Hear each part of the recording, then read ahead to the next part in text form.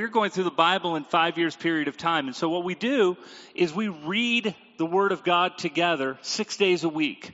And in doing so, our sermon, what we're doing today, is actually based in whole or in part on the passages of Scripture that we've read together. And this past week, we read Genesis chapter 24 through chapter 26. We're looking at the life of Isaac.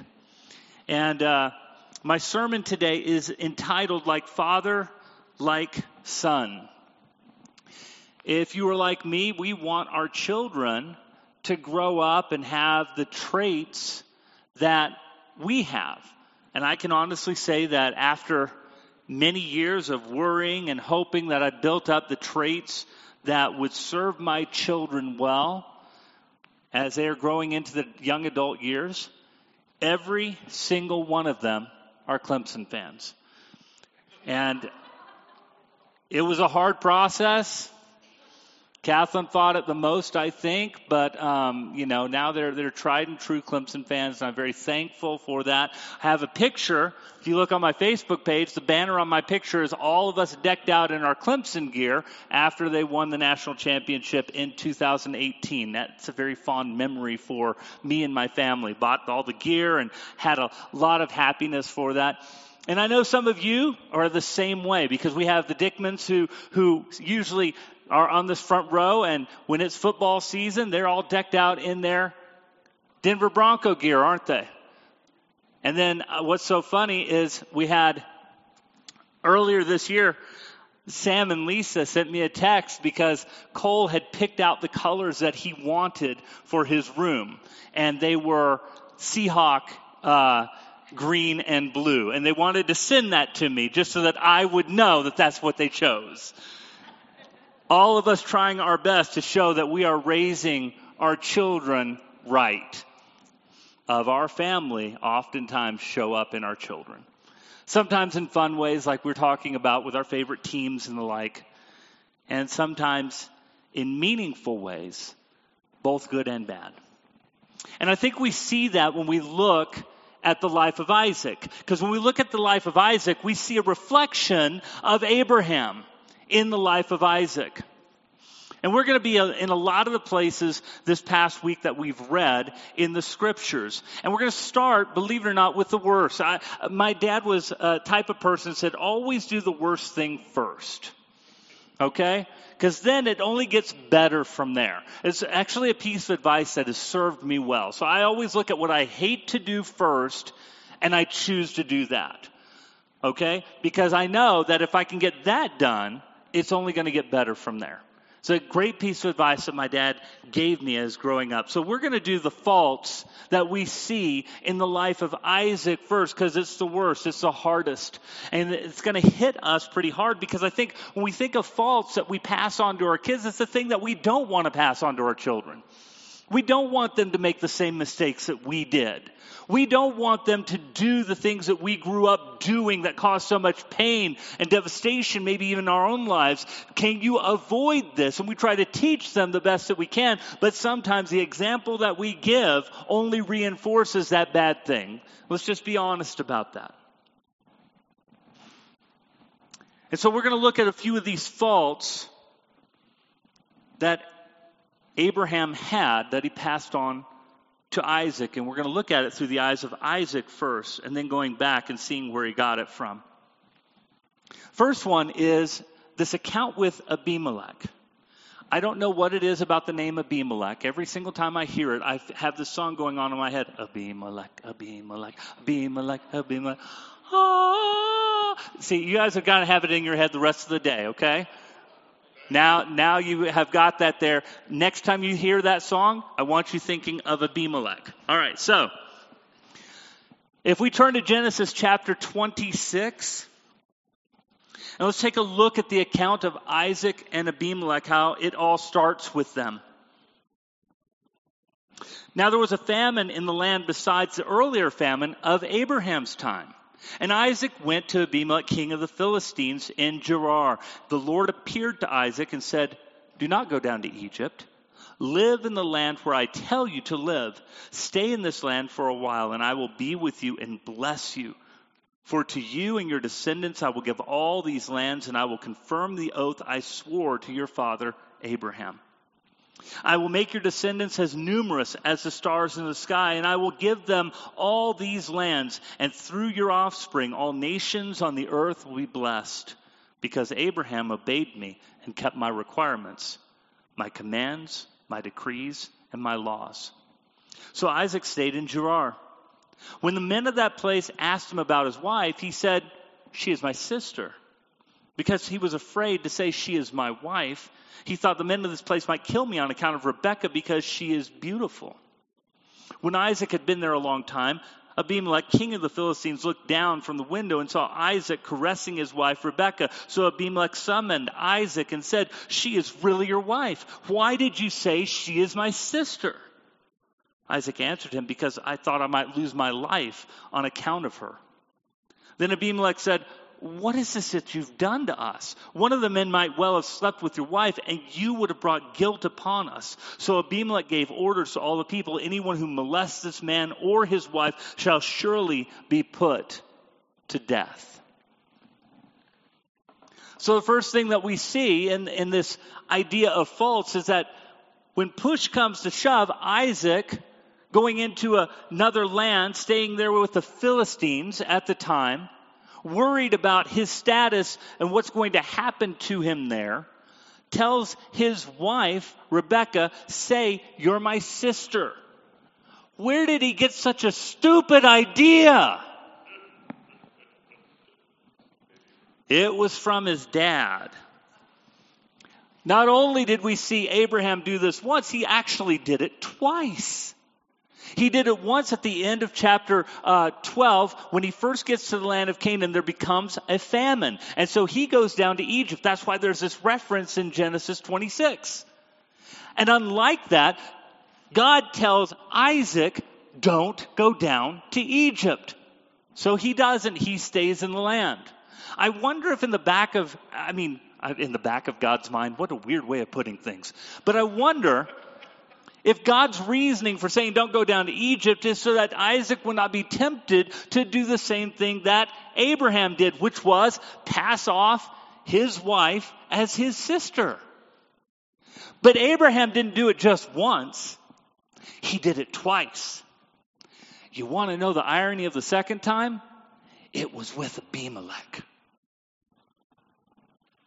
Going back a couple of chapters in Genesis chapter 20. Starting in verse 1, it says, "Now Abraham moved on from there into the region of the Negev and lived between Kadesh and Shur. And for a while he stayed in Gerar. And there Abraham said of his wife Sarah, 'She is my sister.' Then Abimelech, king of Gerar, sent for Sarah and took her. But God came to Abimelech in a dream one night and said to him, 'You're as good as dead because of the woman you have taken. She is a married woman.' Now Abimelech had not gone near her, so he said, 'Lord, will you destroy an innocent nation? Did he not say to me, she is my sister? And didn't she also say, he is my brother? I have done this with a clear conscience and clean hands.' And God said to him in the dream, 'Yes, I know you did this with a clear conscience, and so I have kept you from sinning against me. That is why I did not let you touch her. Now, return the man's wife, for he is a prophet, and he will pray for you, and you will live. But if you do not return her, you may be sure that you and all of yours will die.' Early the next morning, Abimelech summoned all of his officials. And when they told him all that had happened, they were very much afraid. And then Abimelech called Abraham in and said, 'What have you done to us? How have I wronged you that you have brought such great guilt upon me and my kingdom? You have done things to me that should not be done.' And Abimelech said to Abraham, 'What was your reason for doing this?' Abraham replied, 'I said to myself, there's surely no fear of God in this place, and they will kill me because of my wife. Besides, she really is my sister, the daughter of my father, though not of my mother, and she became my wife. And when God had me wander from my father's household, I said to her, this is how you can show your love to me. Everywhere we go, say of me, he is my brother.'" So we see that this is a pattern that he had set up, not just in these two places, but it says, everywhere we went, say this, that you are here to protect me. Now notice, this is not necessarily a faith. He never asked God if this is what he wants him to do. He just does this because he's afraid, because he's pushed up against it. He has pressure in his life, and that pressure has him in a place of compromise. And so he's willing to put his wife on the line and say, this is what you can do for me when I go to these places because I don't want to be killed. Remember, God has told him, I'm going to take you to this place. I'm going to establish your descendants. I'm going to do all this. They haven't had their children yet in either of these circumstances. It's really a matter of faith. Is God going to do what he wants to do? He's still in that mode of not fully trusting God with what's going on. And the problem is you and I have those same besetting sins. It may not be this. I've never really gone out and said, hey, this is really my sister to my wife. I pray none of you have either. But we have things that when push comes to shove, we run back to. Old tendencies, things that you and I do. Maybe we are easy at lying about things. Maybe to keep the peace, we just won't tell the truth. Maybe, when push comes to shove, we get angry. And it works itself out in other ways. Maybe we yell, scream, berate. When you and I are pushed to that limit, where we do not trust in God in those things, it shows. When it comes out in our life, we actually kind of bring that to the forefront for our children to see. Where did Isaac learn that this was acceptable behavior? Because here's the irony. Isaac isn't born in any of these instances. The one in Egypt, he's not alive. The one with Abimelech here, he's still not alive. He's promised, but he's not there yet. The only way Isaac would have learned of this way of dealing with going into another country would have been from his father's example, his father's advice. He heard the stories of how God used that, or I would rather say that God allowed that to happen, and he saved him in spite of himself. And he passed it on to Isaac. So there's a famine in the land. Don't go down to Egypt. Stay here in this land. Oh, but there are people here, and there's a powerful king who is here. And I don't know how he's going to treat my wife, or how the men in this country are going to treat my wife. So I'm going to do what Dad has told me to do, and I'm going to say that she is my sister. And Abimelech is revealed again that through the actions of Isaac that she's really your wife. And he says, why have you done this? One of these men could have slept with her. You realize how bad that is? He was willing to give up his wife for his safety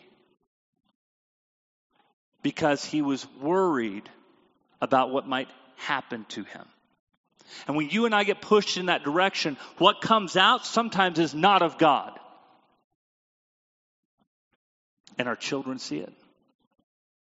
And they're going to emulate it.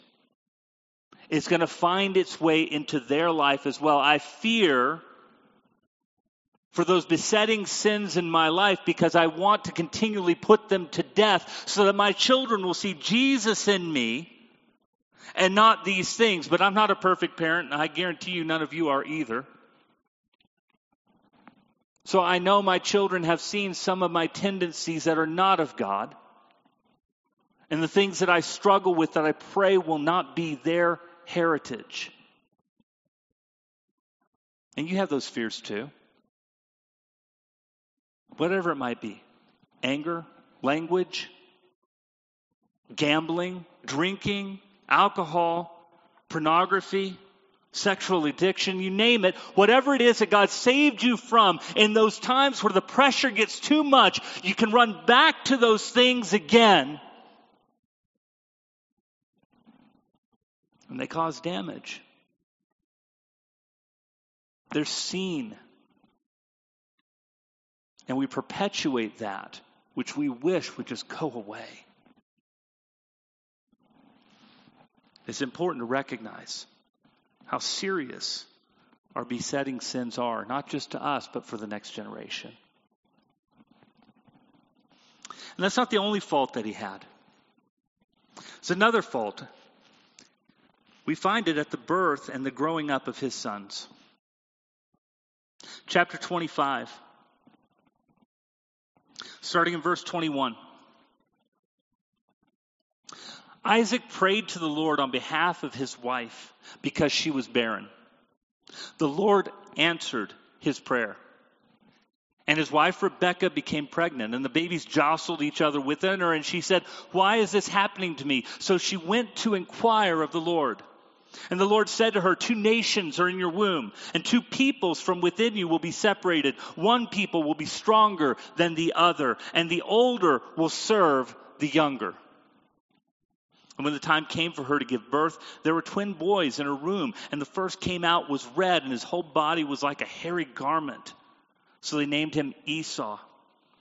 And after this, his brother came out with his hand grasping Esau's heel, so he was named Jacob. Isaac was 60 years old when Rebekah gave birth to them. The boys grew up, and Esau became a skillful hunter, a man of the open country, while Jacob was a quiet man staying among the tents. Isaac, who had a taste for wild game, loved Esau, but Rebekah loved Jacob. We see this sin of favoritism. This isn't just a matter of, I get along with this child better than this child. It's Isaac loved Esau.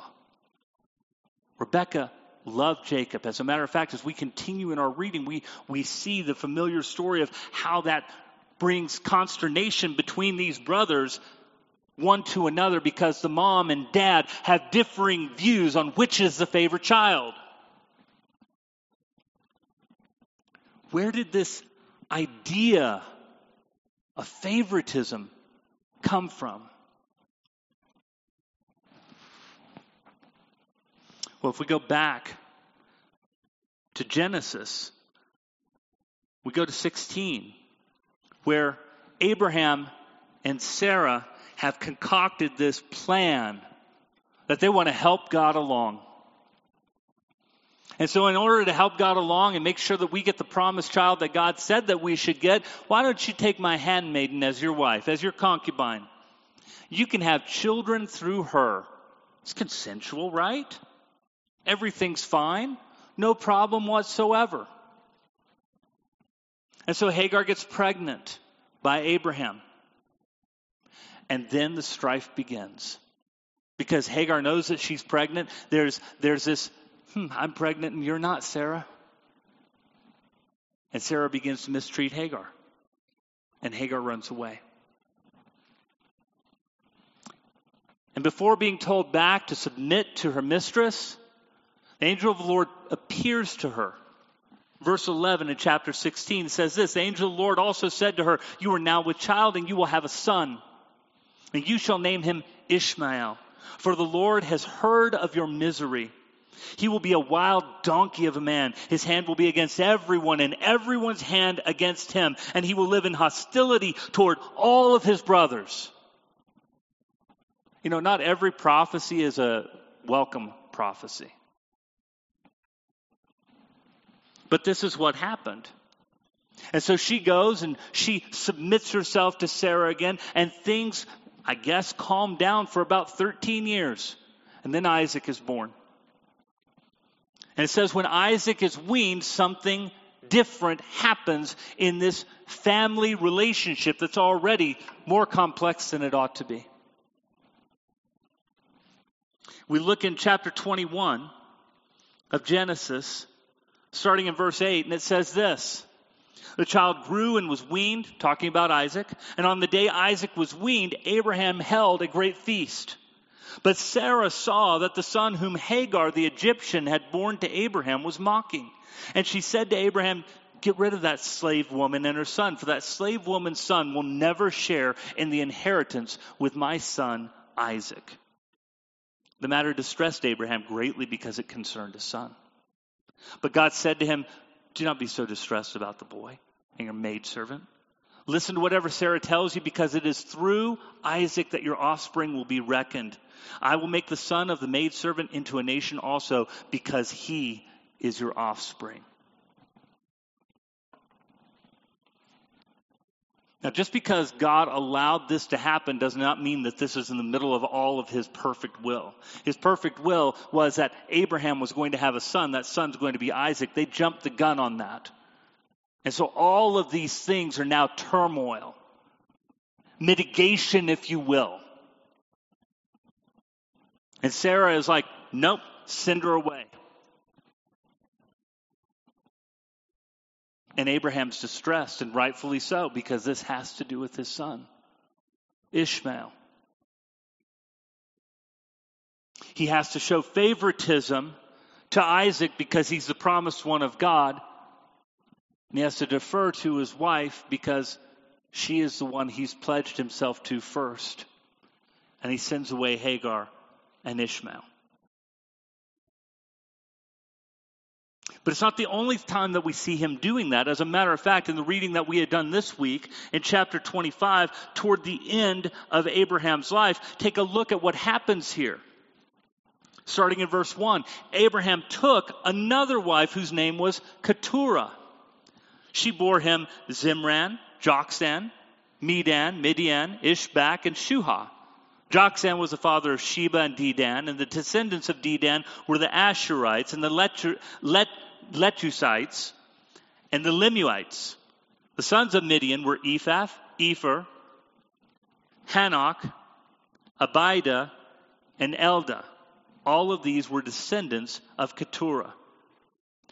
Abraham left everything he owned to Isaac.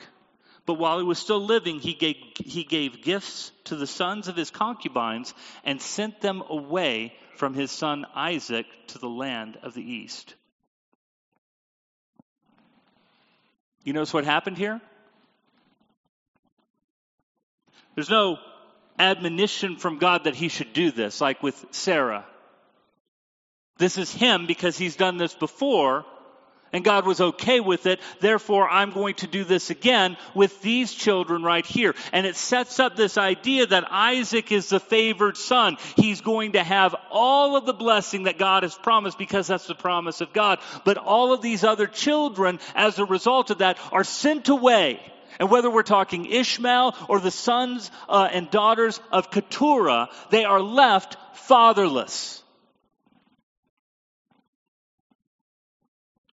What do you think that does to the relationship between the offspring of Isaac and the offspring of Ishmael and Keturah? They're going to live in hostility one to another.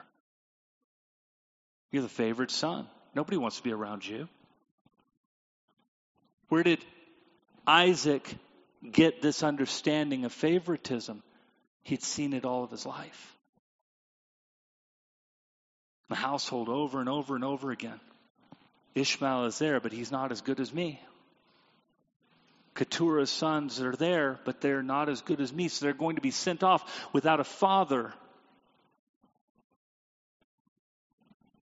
And what do you think will happen to those children? We know what's happening to Ishmael. He's going to live in hostility to all of his brothers, to all of his descendants. We see this as a generational thing that goes beyond just Isaac and Ishmael and whether they get along. It's about their kids and their kids' kids that go down this is how this all started.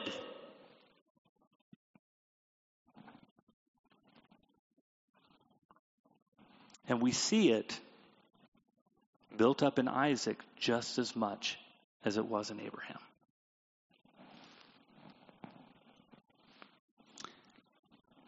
The idea of fatherlessness in America today isn't talked about a whole lot, or the effects of it. God established the family to have a father and mother because there are consequences to breaking a covenant in which God has established.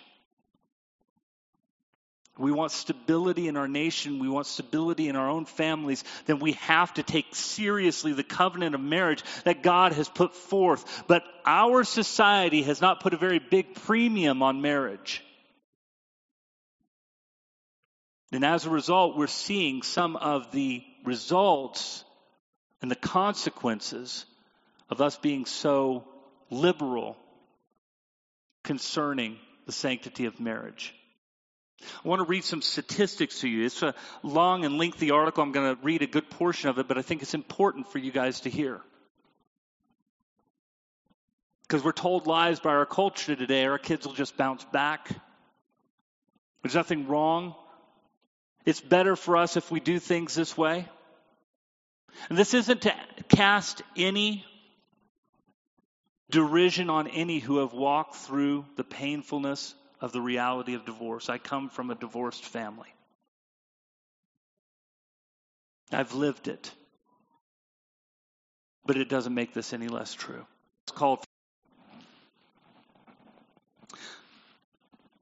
The article is called Fatherlessness and Its Effects on American Society. The effects of broken family have been staggering.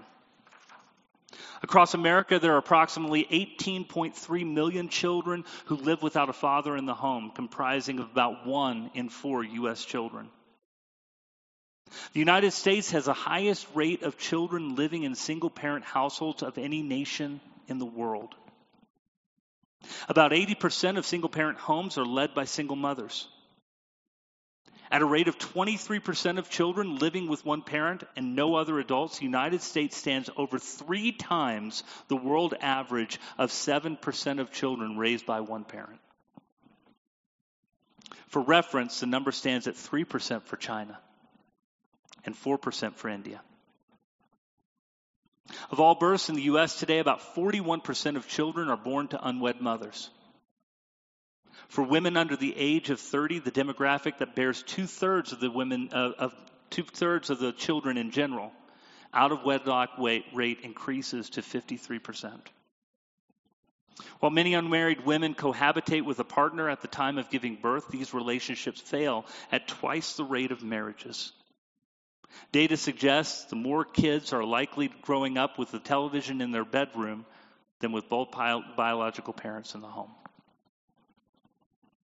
Even for children with a father present in the home, the average school-age boy only spends about 30 minutes per week in one-on-one conversations with his father. Children from fatherless homes are far worse in metrics of overall well-being and mental health and behavioral health. These children are often burdened with lower self-esteem than other children. They do not understand why their father abandoned them. This leads to a number of emotional problems like anxiety, social withdrawal, and depression, and it also leads to an increased risk of suicide and other forms of self-harm. Overall, children from single-parent families are twice as likely to suffer from mental health problems as those living with married parents. Research also suggests that high-risk children in single-parent homes have nearly 5 times greater a chance of developing mood disorders than those in dual-parent households, even when controlling for household income, age, and the depression status of parents. This research suggests that fatherlessness is a significant contributor to mental health issues in children. In light of these studies, it's no surprise that 90% of all homeless and runaway children, 63% of teen suicides, and 85% of children and teens with behavioral disorders come from fatherless homes. Similarly, fatherless families are 25% more likely to raise children in poverty. Children without fathers are also 10 times more likely to abuse chemical substances, and 71% of all children who abuse substances come from fatherless homes. Unsurprisingly, those without a father in the home fare far worse in educational achievement than their two-parent counterparts. Fatherless children are twice as likely to drop out of high school than children with both parents at home. The fatherless are also 40% more likely to repeat a class and 70% more likely to drop out of school. Fatherlessness likewise has a direct link to teen pregnancy and sexual activity. Roughly 70% of teenage pregnancies come from women raised in fatherless homes. And these same women have significantly higher abortion rates than women raised with both a father and a mother. Criminal activity of fatherlessness and fatherlessness are closely related as well. Of all the youths in state-operated institutions, roughly 70% come from fatherless homes. And 85% of all youths in prison come from fatherless homes. On the whole, fatherless kids are 20 times more likely to be incarcerated and 11 times more likely to exhibit violent behavior than children from two-parent households.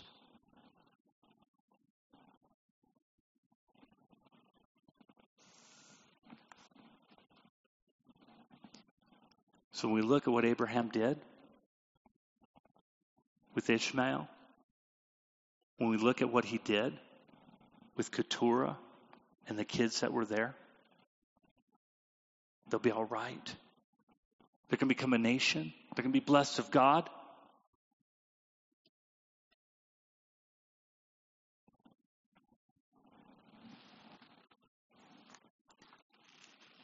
And yet, they bear the consequences of the actions that Abraham set forth. There's one thing I could tell you. Fathers, love your wives as Christ loved the church. Raise your children in the fear and admonition of the Lord. Those are statistics. They represent people.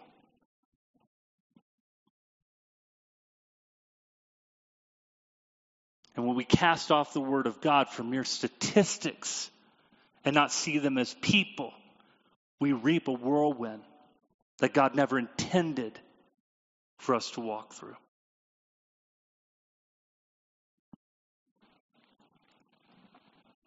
These are the faults. They're not small. They're not insignificant. They were passed down. They have real effect in a real world to that next generation that we want to be better than we want to be. We don't want them walking through the same problems that we walked through. They cause pain. I don't want my faults mirrored in my kids. I don't. I really don't.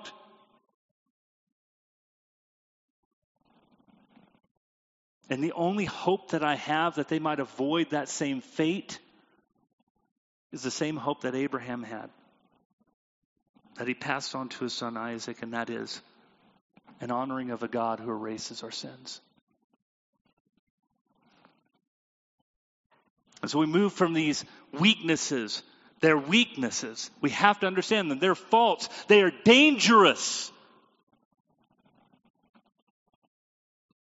To the redemptive strengths covered by the grace of God. The strength of Abraham's life is that he honored God. Imperfect as he was, he honored God.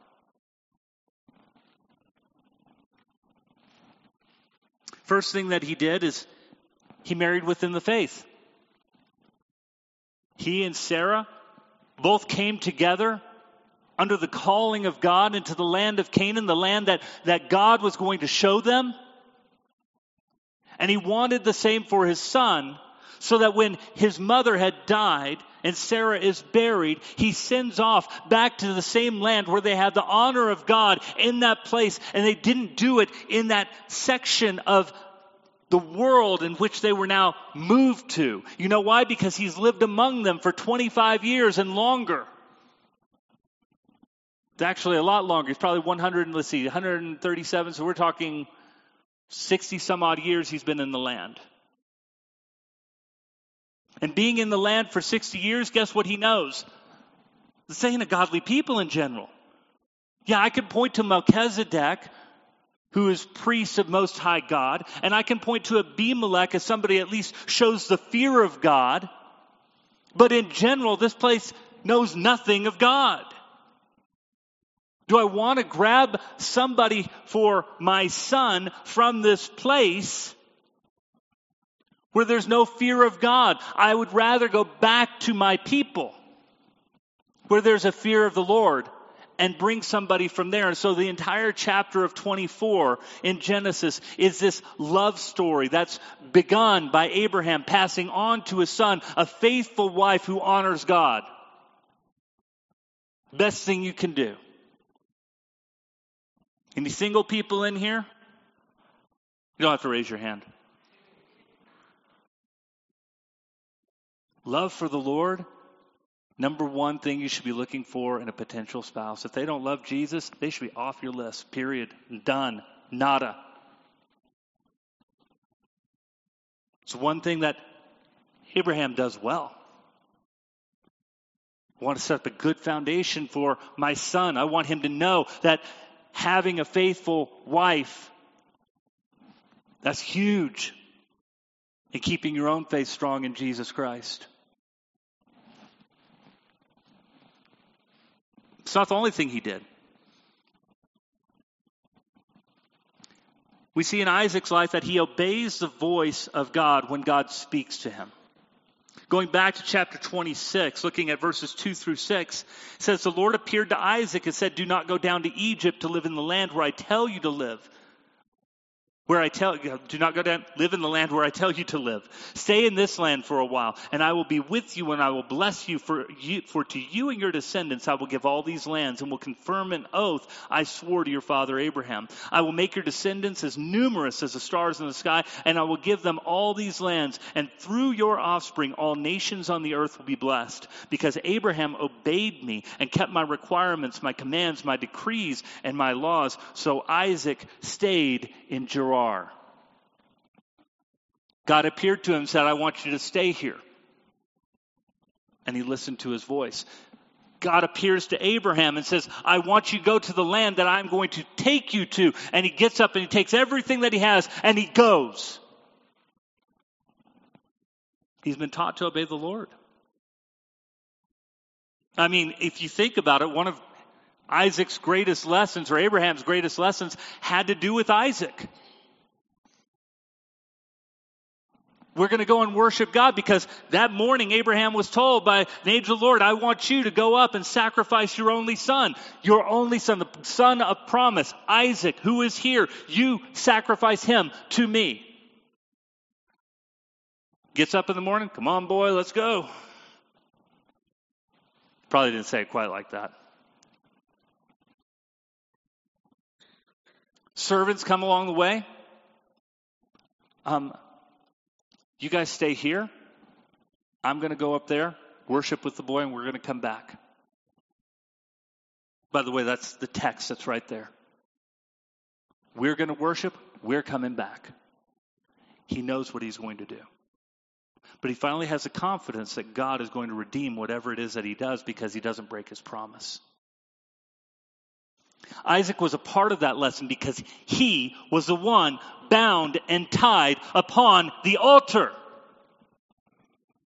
It's not just Abraham who sees the angel from heaven saying, whoa, now I know that you fear God. It's Isaac who is a witness to this as well, who knows that God has provided a sacrifice in his place. He sees it. And he recognized the type of faith that his father had, imperfect as he was, and realizes when God says something, I need to go and do it.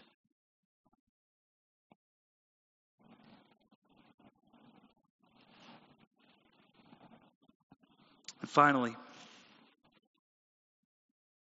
we see that Isaac worships God in the same way that Abraham did. Down in verse 23 in that same chapter, it says, from there he went up to Beersheba, and that night the Lord appeared to him and said, I am the God of your father Abraham. Do not be afraid, for I am with you. I will bless you and will increase the number of your descendants for the sake of my servant Abraham. And Isaac built an altar there and called on the name of the Lord. And there he pitched his tent, and there his servants dug a well. See, when we see altars being built in the Old Testament, they're not just altars in which they have this place where they've built this up and they offer some sort of sacrifice to God, which oftentimes they do. They're a memorial A reminder that when I go to this place and I see those rocks that are built up that way, this is what happened there.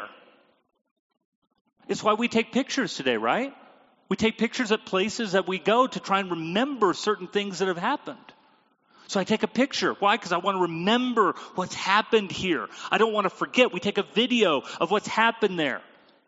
We do something so we'll remember. Or we'll buy a souvenir or get a memento.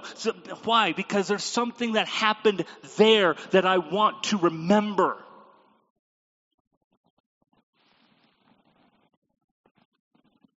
For Isaac, it was, I met the Lord there. In the same way my father met the Lord, I met the Lord there. And I'm not going to forget this. I'm going to build this altar. So I'm reminded of the faithfulness I'm supposed to have to the God who has promised blessing through me and through my descendants forever.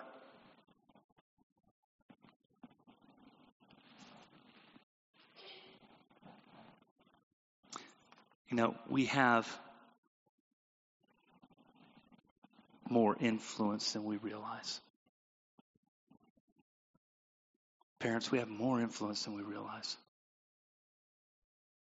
Workers, we have more influence than we realize. Friends, we have more influence than we realize. People are looking at you and at me and how we live our lives before God. It's the picture of God we pass on to other people for good or for ill.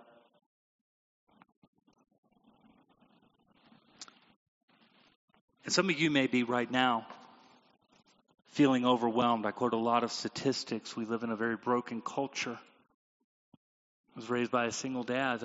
I've walked it myself. Many of you might find yourselves in that single parent position as well. And wondering, what have I got set up for my sons, for my daughters to look at through me? And I have good news for you. Sincerely, good news. God is a cycle breaker. God is a cycle breaker. Those things that we see built up within our generations, we are blessed because of Christ's sacrifice not to have to walk in them any longer. That should be good news for you. And good news for your children. Just a reminder of what we read last week in Exodus chapter 20, verses 4 through 6. You shall not make for yourselves an idol in the form of anything in heaven above or on the earth beneath or in the waters below. You shall not bow down to them or worship them. For I, the Lord your God, am a jealous God, punishing the children for the sin of their fathers to the third and fourth generation of those who hate me, but showing love to 1,000 generations of those who love me and keep my commandments. So I was raised in a single parent house. I was raised in a household that did not talk about Jesus at all. We didn't have anything to do with God in our household. Every marker that should say that I have no business being up here is in my life. And yet, I stand before you today as a minister of the gospel of Jesus Christ, changed by the grace of God, because I came to know Jesus between 19 and 20 years old, partially because that wonderful woman sitting right there, and my grandmother, who 2 generations before was faithful to Jesus, and it passed down to me. And I've been tempted to revisit the sins of my father, who knows Jesus, praise God. I've been tempted to have that same type of legacy in my own household that would provide an instability, which is all I'd ever known. Except for the Jesus who saved me, who allowed me to put him first in my life, allowed me to break that cycle of things. And I'm happily married after 28 years. I have 3 awesome children who have had the privilege to talk about Jesus and the Lord and putting him first, and done my best to try and create a generational blessing that will see them and their children. Now that I'm a grandfather, I'm still not used to that, guys.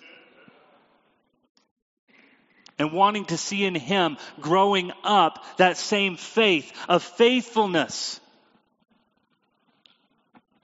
And my secret is this: I have vowed to honor God in all of my life and all that I do. I'm telling you, it changes things. It changes the direction of wherever you find yourself right now. Because I read those statistics, I should have been one of those statistics. And by the grace of God, I'm not. And you might find yourself in the midst of being one of those statistics. And by the grace of God, you can be transformed. Because the one thing Abraham did do well is he honored God above everything else. And though he did it imperfectly, he passed that on to Isaac. And his faults have real consequences, but his faith can overcome them. That's a faith you guys can have in Christ, that you can pass down to that next generation. It's the good part of what we look with Abraham and Isaac. And the heritage that's being created, though imperfect. But we have to be aware. We can't be flippant. Jesus may cover all of our sins, but it doesn't mean our sins don't still have terrible consequences if we choose to walk in them. It's important that the faith that we pass down to our kids, if we want them avoiding the same problems that you and I have had, means that we have to take our faith in Jesus Christ so seriously that he is always first. Comparing all things back to the Word of God, that our life might be conformed and transformed by the power of Christ. Would you stand with me?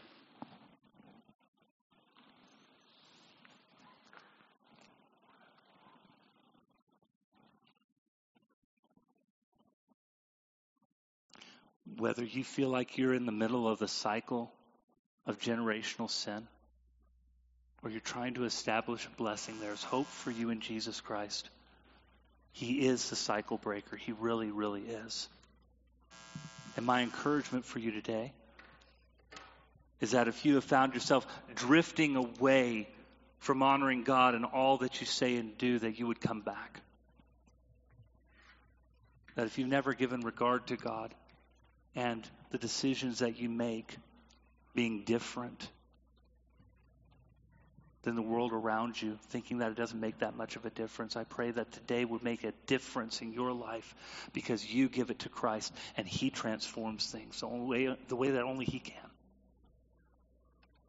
You can walk out of here with hope. Not necessarily without struggle, without consequences, but with hope. That the one who can cover those sins can redeem your situation. Would you come today, if that's you, needing prayer for any reason, and ask our elders to come on forward? Be up here ready to receive any who need prayer. And elders, same with you. Same with me. We're not above anybody else that we're praying for. If it's you who needs prayer, then I encourage you, even as elders, to stay forward.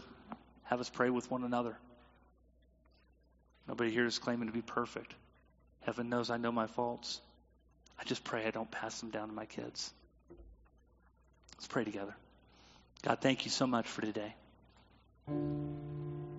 Thank you, dear Heavenly Father, as we take an honest look of what it means to be an example to our children, an example to those around us, the incredible responsibility of honoring you above all else, and that when we don't realize the destruction we actually bring into our lives. I pray, oh God, the Redeemer of our souls through Jesus Christ who died on the cross for our sins. I pray any today who've wandered down that path can come today. Be forgiven, be washed anew, dear Heavenly Father. Be given hope that you can, even in the midst of this imperfect situation, redeem that which has gone astray.